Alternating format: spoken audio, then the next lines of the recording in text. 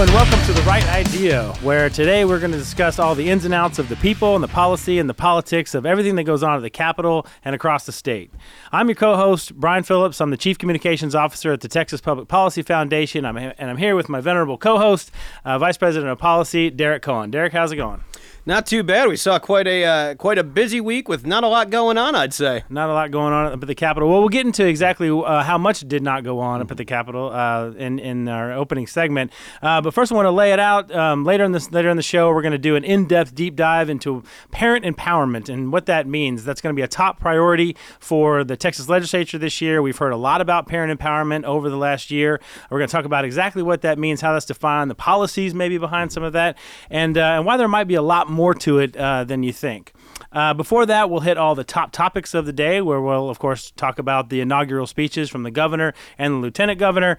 And we've got some stories in there. One is in a Democratic attempt to rebrand a little bit, or rebrand the Democrats a little bit for this session. You know, you're hearing some more fiscally responsible language there, so maybe there may be a change of pace for what we're used to with the left. You think conservatives are going to be convinced in the new rebrand? Time will tell. So we'll talk about that a little bit later. But first, of course, the reason you're all actually here to hear all the rumors, the speculation, the conjecture, all the fun stuff that goes on up at the Capitol with the segment that I call Derek's Ledgeland Update. We'll do this at the top of the show every single time. So Derek, as the kids might say, spill the tea. What's going on up at the Capitol? Well, thanks, Brian. And we say facetiously that there's not a lot going on. Of course, we all know that they were still in the 60-day window where they're constitutionally prohibited for taking substantive action on non-emergency stuff.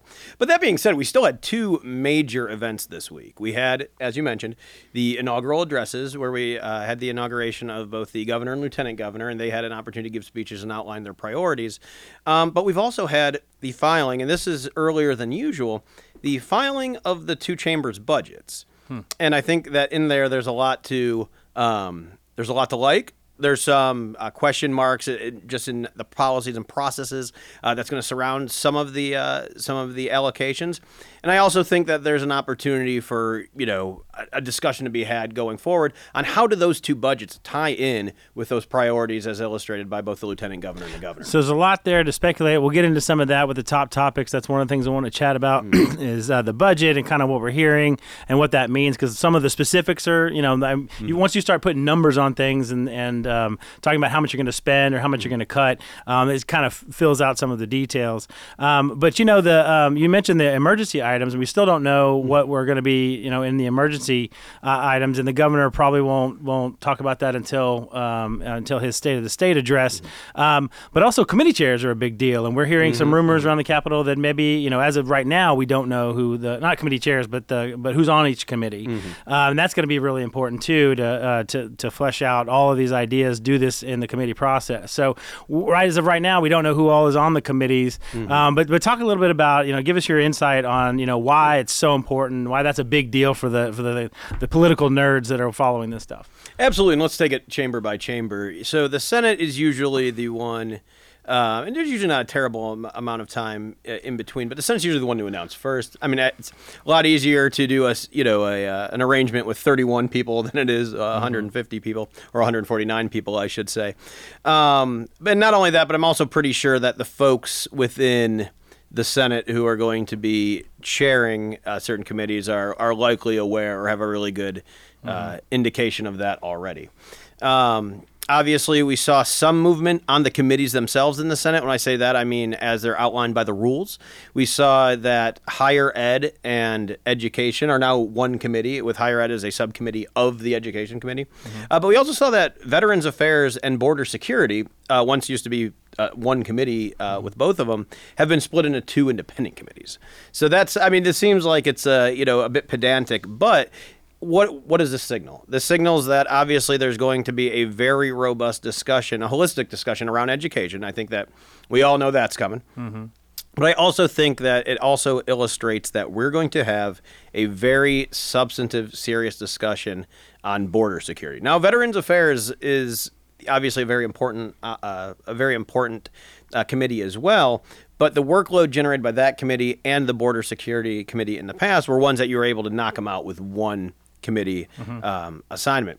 I'm of the mind, and we discussed Biden's immigration policy last week. I'm thinking that's just not cutting it anymore. Just the situation out at the border requires very serious scrutiny. And the lieutenant governor has basically signaled that I am going to give it with my body that scrutiny, with the body that I control. And it definitely makes sense. I mean, it's from a public perspective, public opinion perspective, the border and immigration. I mean, we do a lot of polling at TPPF. Every single time we run a poll and we ask people what the number one issue is in Texas, it is always border security and immigration. So maybe that's a response to the fact that that's, whether it's, local issues they're hearing about, in their local communities. It seems like that's one issue that is bubbling up in every community around Texas. Absolutely, and I think that you're only going to see it get more and more spotlight upon it with just I'm just going to level with the abdication of the federal government there. Mm-hmm. On the House side, the House they have a much more formalized process wherein seniority is taken into account alongside preference. They indicate to the speaker, the membership indicates to the speaker where they would like to go with a seniority appointment or perhaps with other sort of credit that they have. And those indications aren't even due till next week. So, I mean, that'll probably be a little bit longer. And like I said, it's easier to seat 31 senators than it is to seat 149 House members. Sounds like a complicated mess sometimes, but it sounds like they're working through it.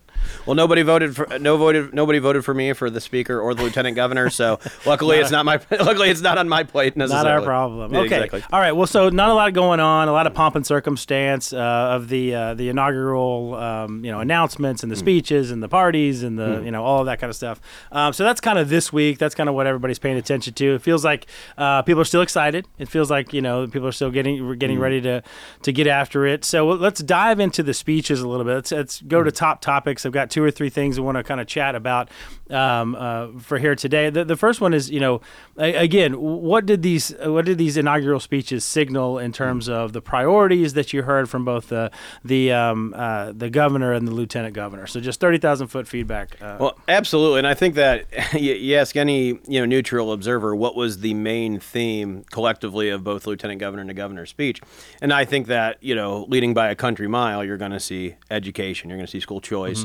As the lieutenant governor said, parental empowerment, those things, have been simmering for reasons we've discussed before, but also just because I think we're at a point where it's a very viable discussion to have now. You've seen other themes there too, other welcome themes, public safety being one. Mm-hmm. You saw ideas that have been filed already in the legislature that take multiple approaches to this, that look at what are the many ways we can secure our schools, that we can secure our communities, and you heard that come from the rostrum as well. Mm-hmm.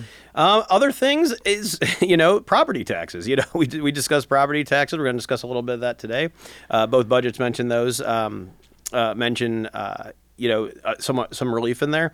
But I think that the crescendo of how much pain people are feeling via the property tax, and again, we know you and I have discussed, this isn't just, this isn't one person who owns a house versus one person who's renting, and one person is going to get all the, the windfall of that, because obviously renters pay property taxes too, albeit indirectly. I have not met a single landlord who's like, well, I usually eat the property tax. Yes, I'm just going to eat that for my for my residents, but they get passed on as well. And I mean, we're sitting here in Austin, and just the rents here have been skyrocketing for decades. Mm-hmm. And so obviously it's something that's important to all Texans.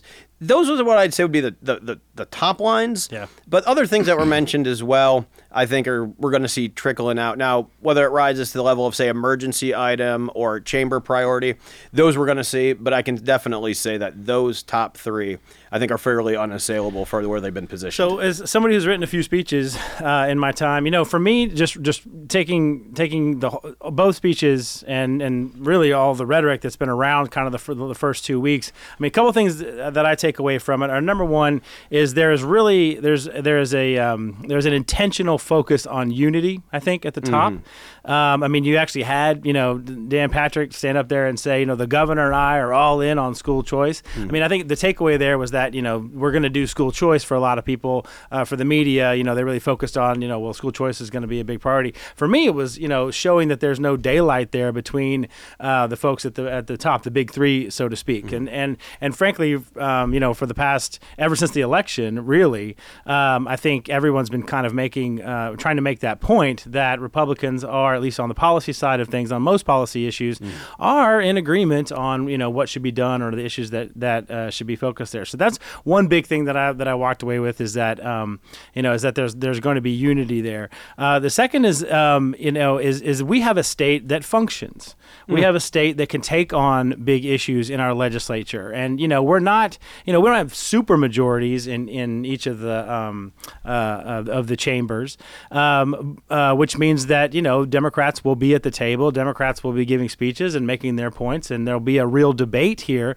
But at the end of the day, we're actually going to get things done, and we're going to have to pass a budget because, of course, we can't run deficits at the state level. We're going to have to pass a budget, and the budget is going to have some serious measures of fiscal restraint. We're going to do difficult things like parent empowerment or do the property tax. I mean, the stuff that I've looked at is very complex issues on how we collect and spend property taxes. Very difficult, and getting in there and really trying to fix the system so we're not back here dealing with this every couple of years. There's a real sense that they're trying to take on big issues and show that state government, maybe conservative run government, can really fix the big issues and can really make progress and make to some extent make people's lives better than they were. So it's the rhetoric to me says a lot more than just the policy stuff. Well, the unity point is a really, really good one. And obviously, there's not going to be perfect consonance between the House, the Senate, and between the big three. That's just, one represents a body of 149 other members, one represents a body of 31 members, and one represents the entirety of the state. And so those are not necessarily things that overlap perfectly and, circles on a Venn diagram. But I do think that we are seeing that center of that Venn diagram is the items that you just mentioned. And we are going to see some big, some big ideas. I think there's going to be some big bad ideas, too. I think we've already seen some of those filed as well. We might even talk about some later. But I think that when it really started chartering a mandate for leadership, when I say mandate for leadership, I don't necessarily mean that in an electoral margin. I mean a mandate for leadership saying that, you put your trust in us. Here are our promises. Hold us to this work. Check our work on this, here in 2 years and 4 years, whatever the case might be. And from what I've heard, both from talking to staff members and actual members that were in the attendance there, they're ready to get to work. And that is not specifically just with Republicans or Republican staff. There are a lot of Democrats who took a lot away from those speeches as well. Again, property taxes, right. Last when you cut a check, you don't put what party you're on. So that's one of the questions I want to ask as we kind of dive into the various pieces of the speech is property tax is one of those where, it's an 80% issue. I mean, 80% of the people say that property taxes are a burden. I mean, who is opposed to that? I mean, are there really differences between the parties or between the far left and the far right about how we go about cutting taxes, or is everybody just get it done and let's not be back here in another 5 years? Well, absolutely. I'll tell you exactly who's opposed to it. It's the individuals who collect and then spend the property taxes. So local governments are going to be angry about the changes in the system. Absolutely. I mean, you only need to look as far back as the SB2, HB3 debates of previous sessions when we started putting revenue cap limits either on school districts or on political subdivisions, whatever the case might be, is you would have thought you just kicked the hornet's nest that said cities on it if it was a really hackneyed political cartoon. But yeah, they came out of the woodwork, and not every single one of the critiques against those particular policies were in bad faith, but many were simply untenable unless you absolutely start from the premise This money is entitled to whatever the political subdivision is, and we are allowed to get it however we see fit. If we want to raise the tax rates, that's fine. If we want to balloon our revenue out of control, that's fine. But we're the local governments, and we're entitled to it.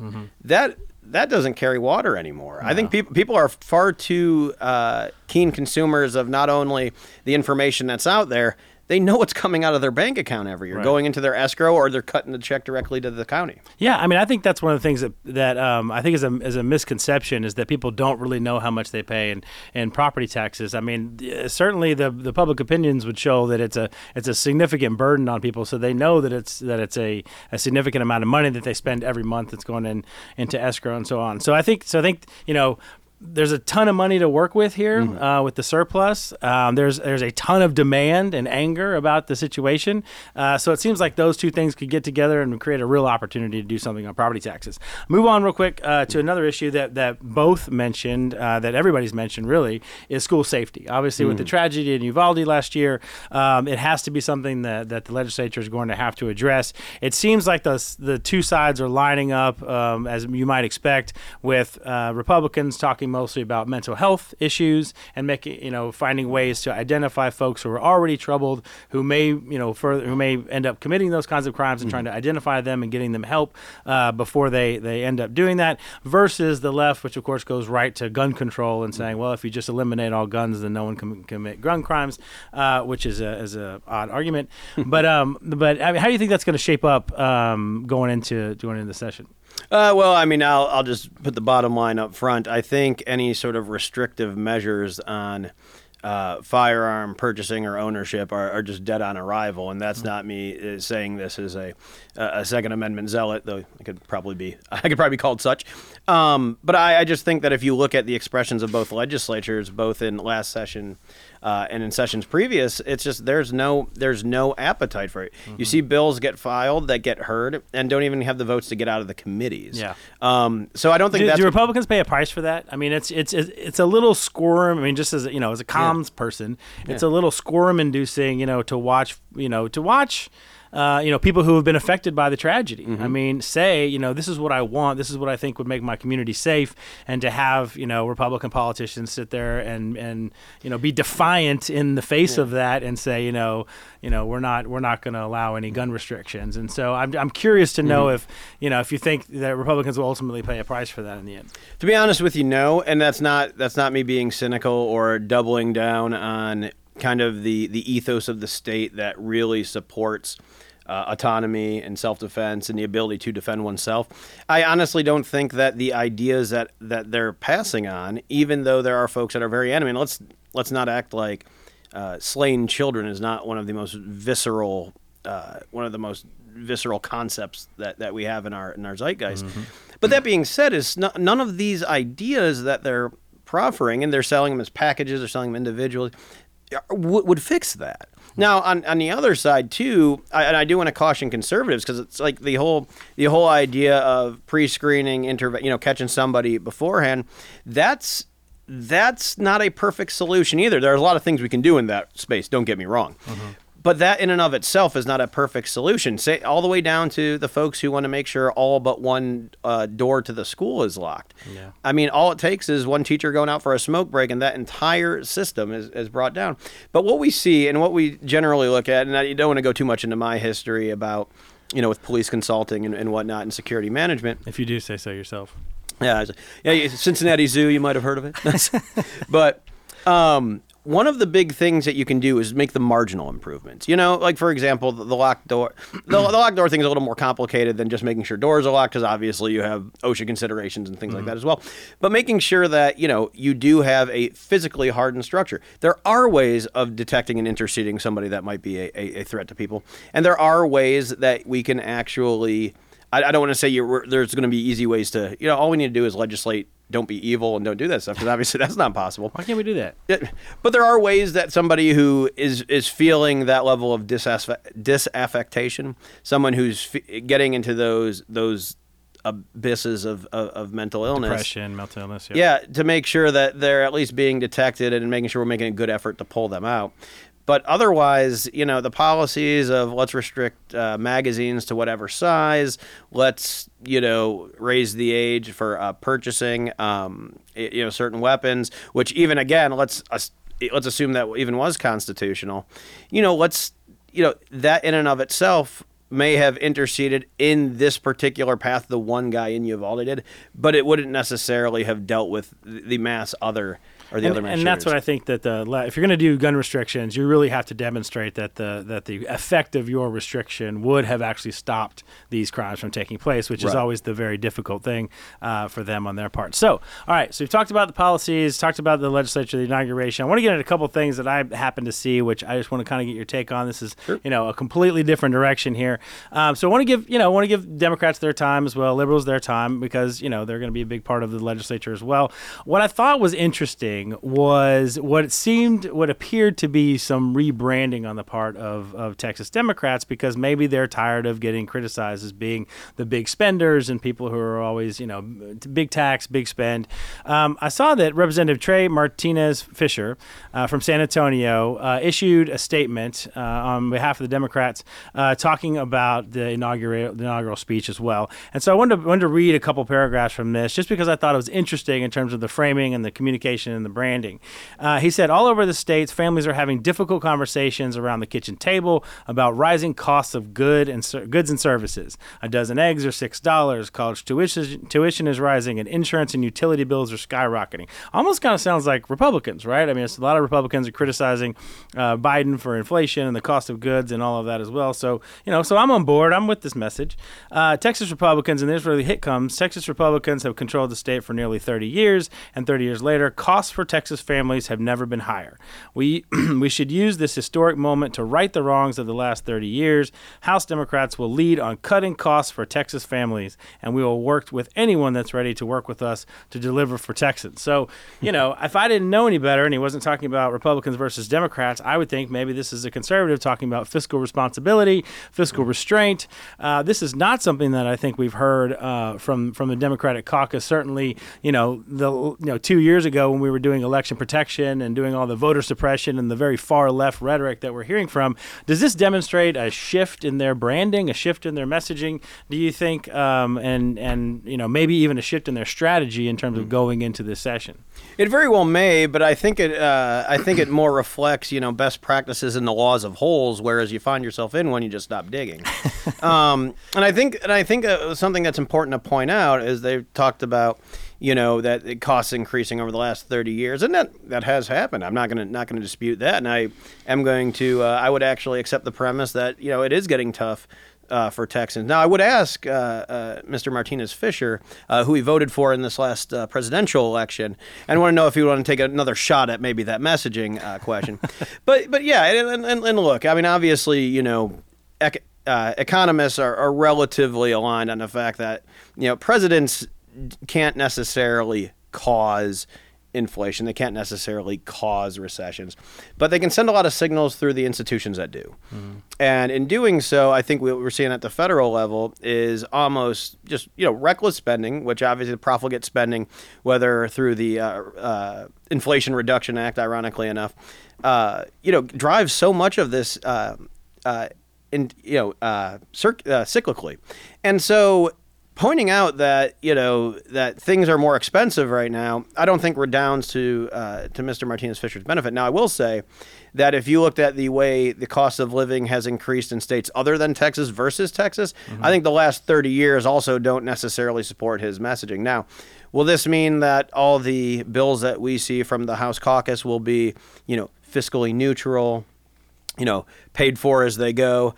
Probably not. Well, I'm not going to hold my breath on that, Brian. In the same day that I read that statement, I also read in the Texan News that a Hays County Democrat proposes mandatory climate change action plan for Texas, which, of course, if you know anything about these climate change action plans, they usually pop up in cities. They're popping up in cities across the country. They tried to do one in San Antonio. And, of course, the upshot for most of these climate change action plans is, of course, to make energy more expensive. And of course, if energy is more expensive, literally everything you do, everything you buy, it becomes more expensive. And so some Democrats are not on board with that message, or at least are not yet, getting in line with the branding that the Democrats are going to be the cost cutters of this legislative session.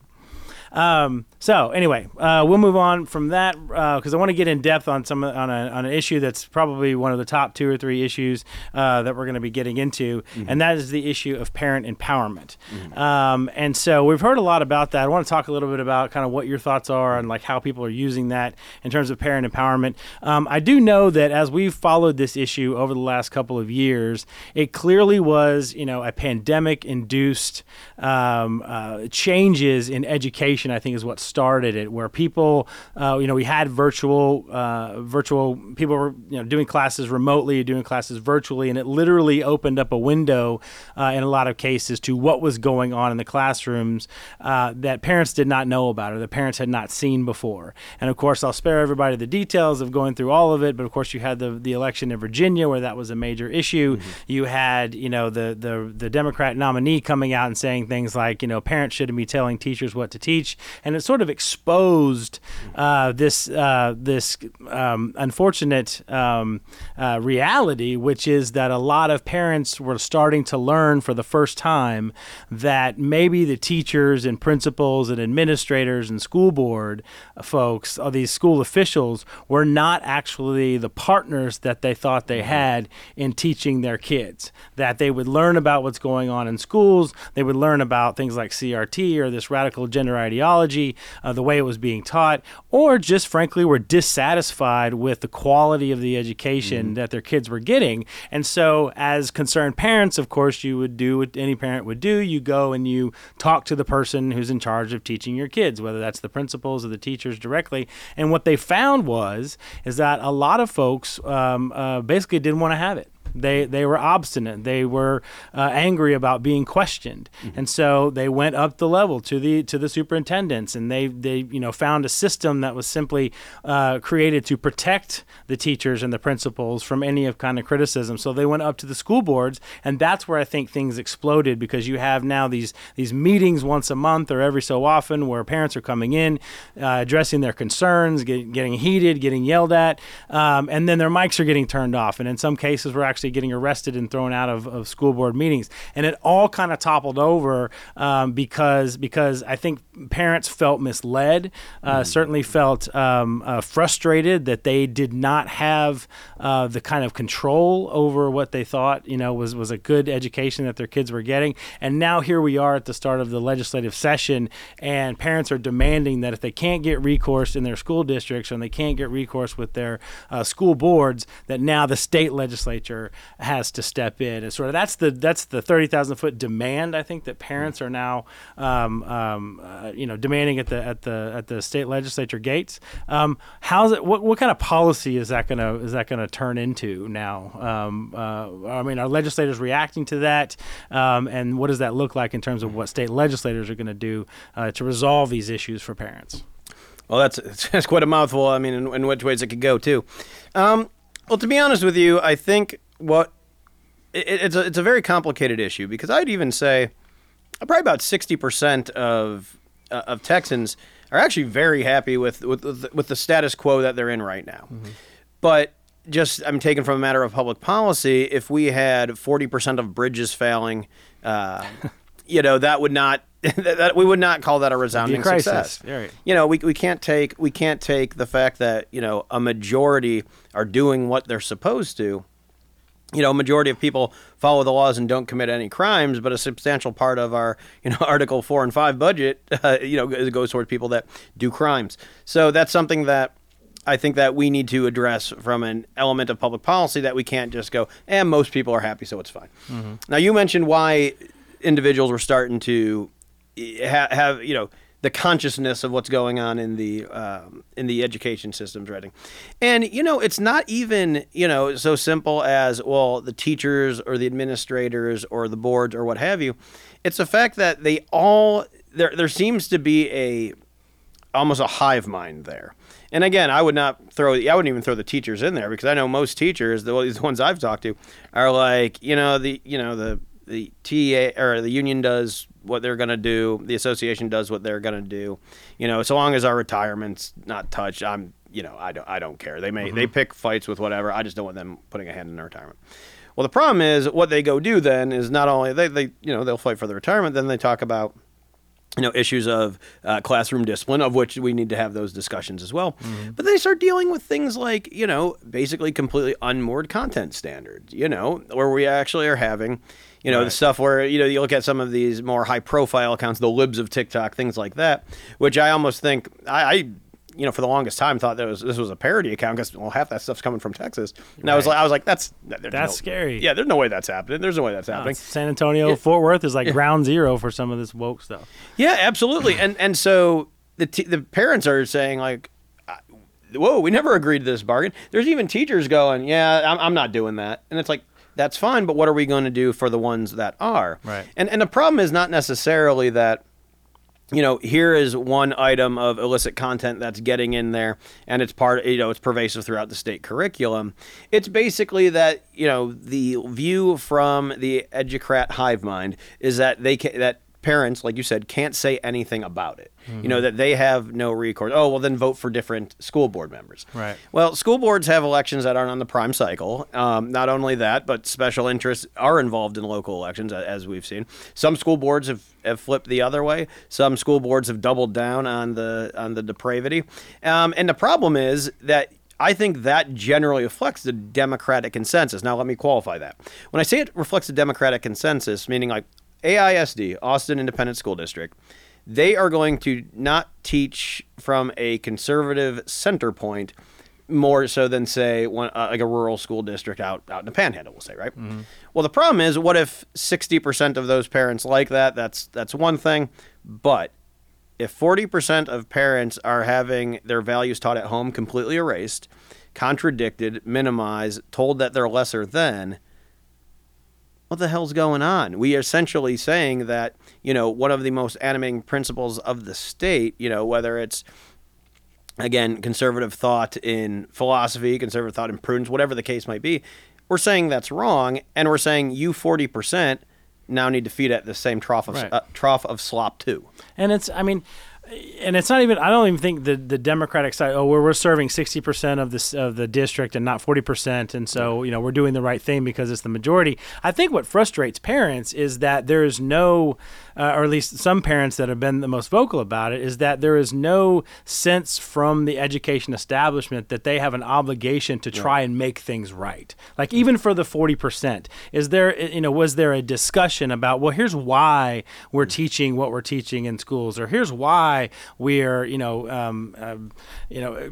forcing these kids to participate in activities that you don't agree with, or we might have policies. There are actually school districts that have policies that prohibit teachers from talking to parents if a child is experiencing mental or psychological stress at school because supposedly they're afraid of what the parent might do. So I think the frustration comes from they're not willing to work with us on our legitimate concerns, right? And I think from a public policy standpoint, parents, there's all this talk about school choice, right? And I think one of the more controversial things that I've talked to people about is that if you do the public, if you look at the polling, if you look at we do focus grouping and we talk to folks all the time. The reality is that most parents don't what they want is not necessarily choice. They don't want to spend every August looking through spreadsheets and deciding which schools are the best and then sending them to which schools. It's not, educating your child is not like picking the right grocery store, right? It's about, it's a lot more than that. It's where you want to live. It's a place where you want to work. Are we close to grandma so we can get help with the kids? And so what they want is they want to know what's going on in the classroom. They want to know that they're a partner in the education of the child and that the teacher is a partner in the education of the child, and that if there are issues there, that there are legitimate concerns that they have somebody who's willing to work with them on that and not tell them to pound sand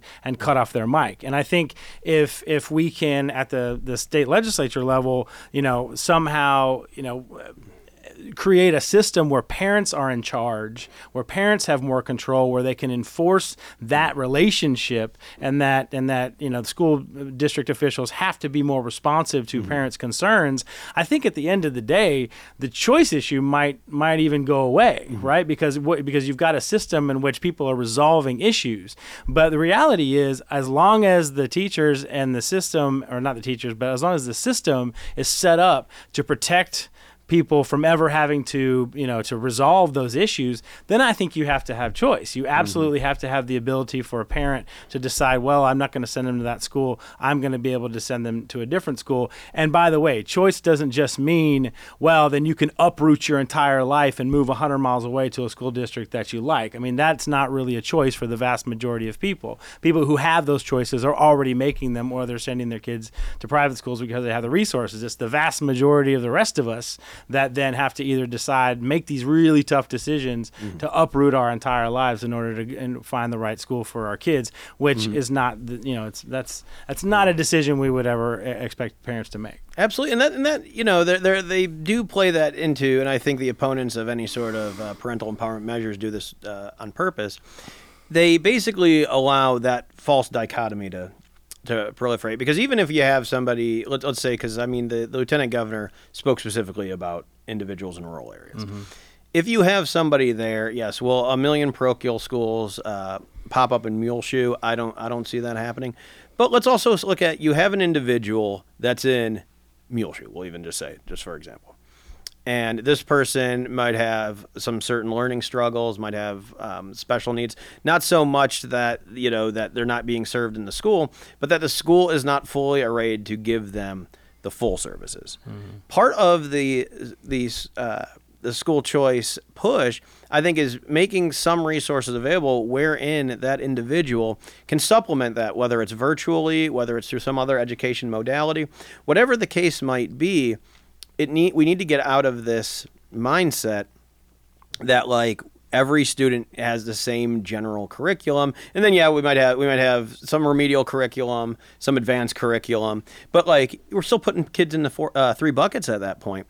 And so really having the most flexibility in the system, I think, is what the folks want. And not only that, but once that's in the system, this other states that have done it, the sky's never fallen. Right. We're going to hear that, let's say that universal school choice pass and all the money follows the student, and then poof, Lubbock ISD just disappears.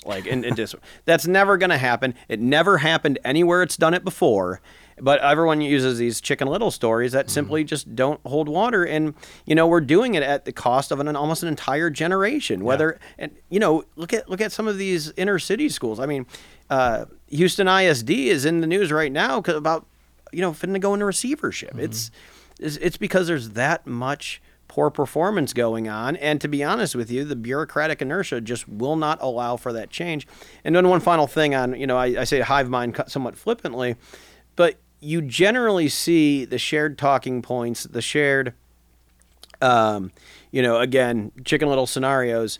It's once a actual oppositionist becomes such, almost becomes sentient and starts just trying to protect the body. Yeah. That's when I usually get very suspect of that, because I'm like, this is not about, you say, the argument saying, look, we want to do this to preserve good public schools for our children.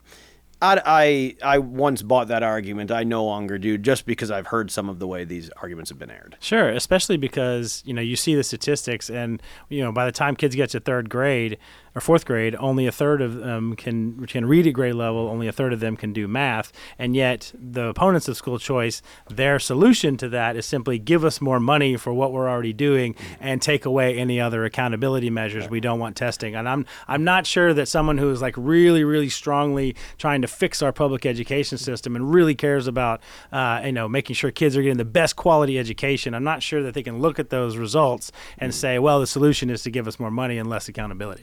And the thing is, they should embrace this too, because this will give them more flexibility too. If we have just a general per student allotment to accomplish X, and that's going to every district, some districts might need more help with X. Others might need less with that, but more with Y. The more we can de-silo that, the better it would be for the student, for the district, for the delivery of an education curriculum to that student. We're locked in a system where, again, we're not in one size fits all, but we're like one size fits most. Mm-hmm. And there's no innovation. There's no, I would say there's no, cost accountability. We're just doing things antithetically to do almost any other area in public policy. Well, I think as with property tax and all of the opportunities that we have there, all the historic opportunities we're going to have there, I think things have bubbled up to a situation or that people are frustrated, maybe even angry enough that they're going to start demanding real action on this. And I think there's a real opportunity to get something historic done in Texas this legislative session. So with that, we have run a little bit over time. So for in a week in which nothing happened except some speeches, there's obviously a lot to talk about just because we're getting ready for the legislative session and things going on in the state. So again, I'm Brian Phillips. This is Derek Cohen. You've been watching The Right Idea. We really appreciate you watching and listening in, and we'll see you next time.